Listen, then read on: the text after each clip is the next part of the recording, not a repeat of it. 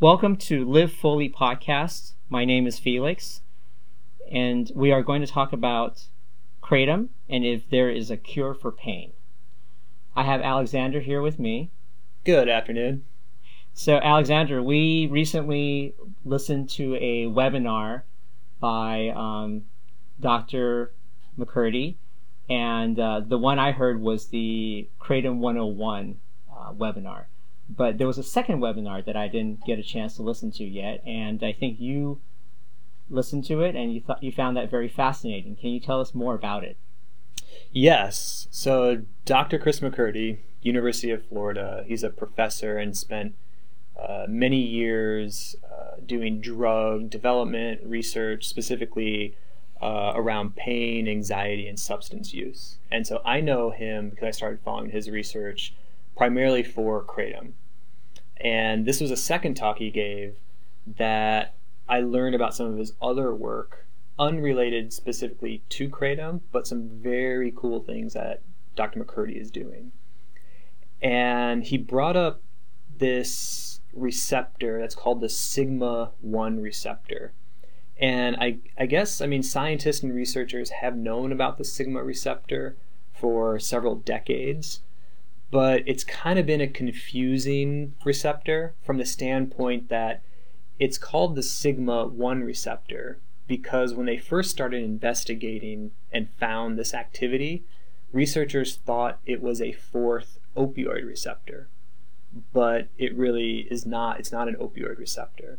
They also kind of got confused when they were looking at PCP, which was first used as like anesthesia, which turned into ketamine later on.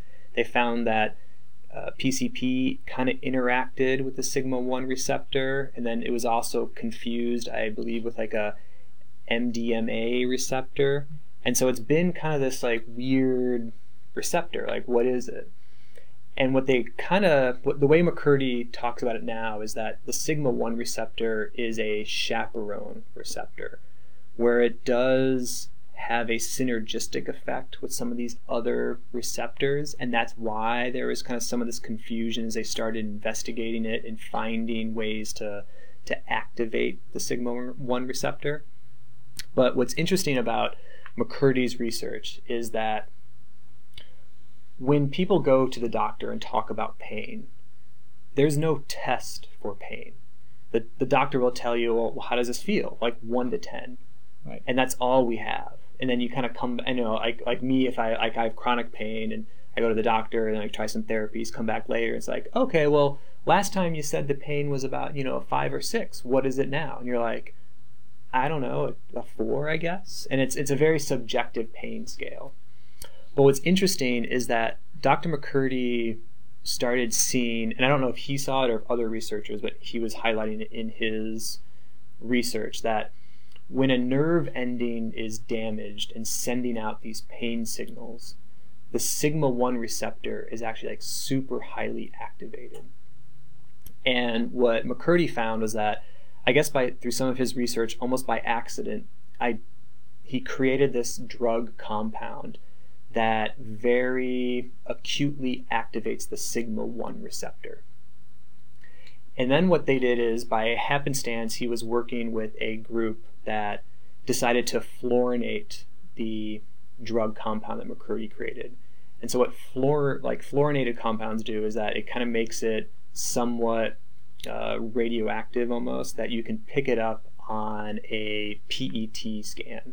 So it's like a positron emission topography, and typically this has been used throughout the medical industry, where it's almost like a tracer dye can be injected into the body and it will flow through, say, the blood vessels, and because of that mild radioactivity, the PET scan can start showing where those blood vessels go.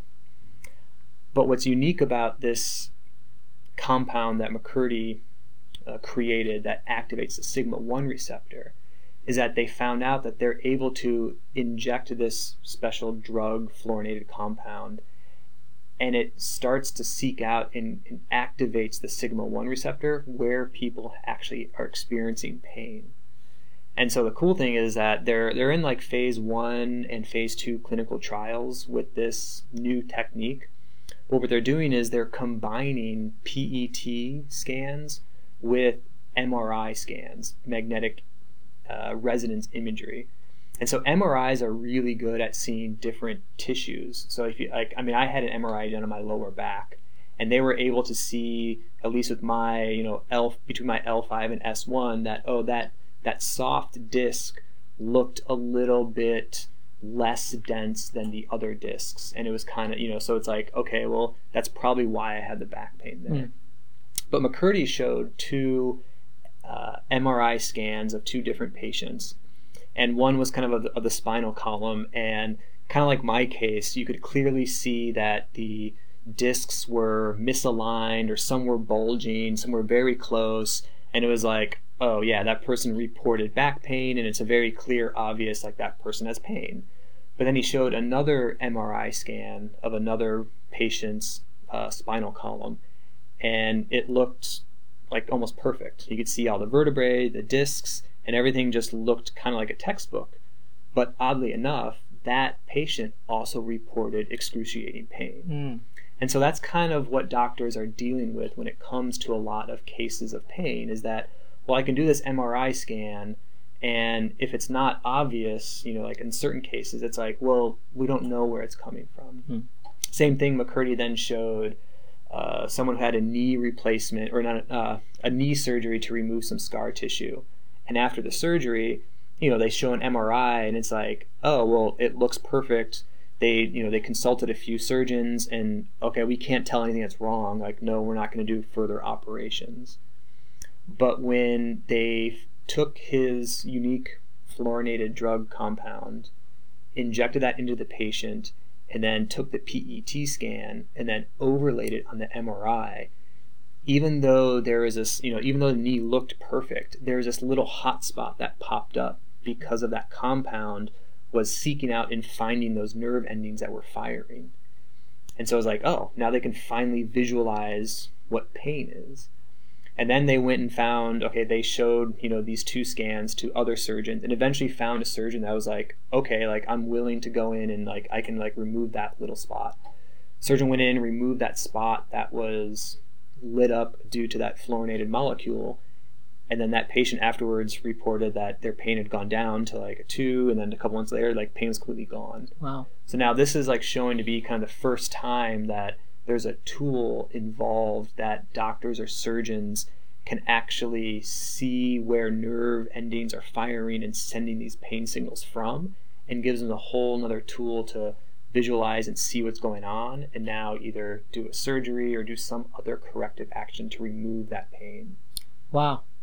A way to visualize the pain.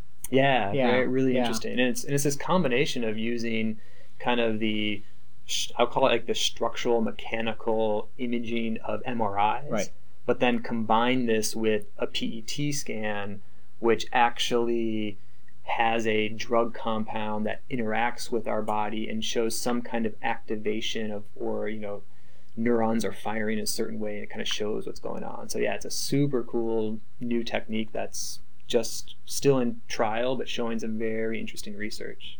Wow, that's very cool. Yeah. Anything else he talked about in the second webinar?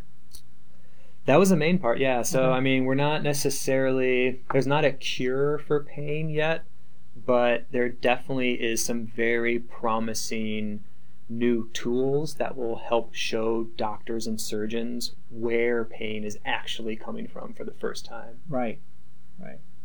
Wow. All right. Well, that's the end of this podcast. Don't forget to leave your comments at our Facebook page, which is Live Fully Podcast. Also at Instagram, it's Etha Natural Botanicals. And for our other episodes of Live Fully, you can find us at Live Fully with Etha Natural Botanicals. Thank you again. Have a great day.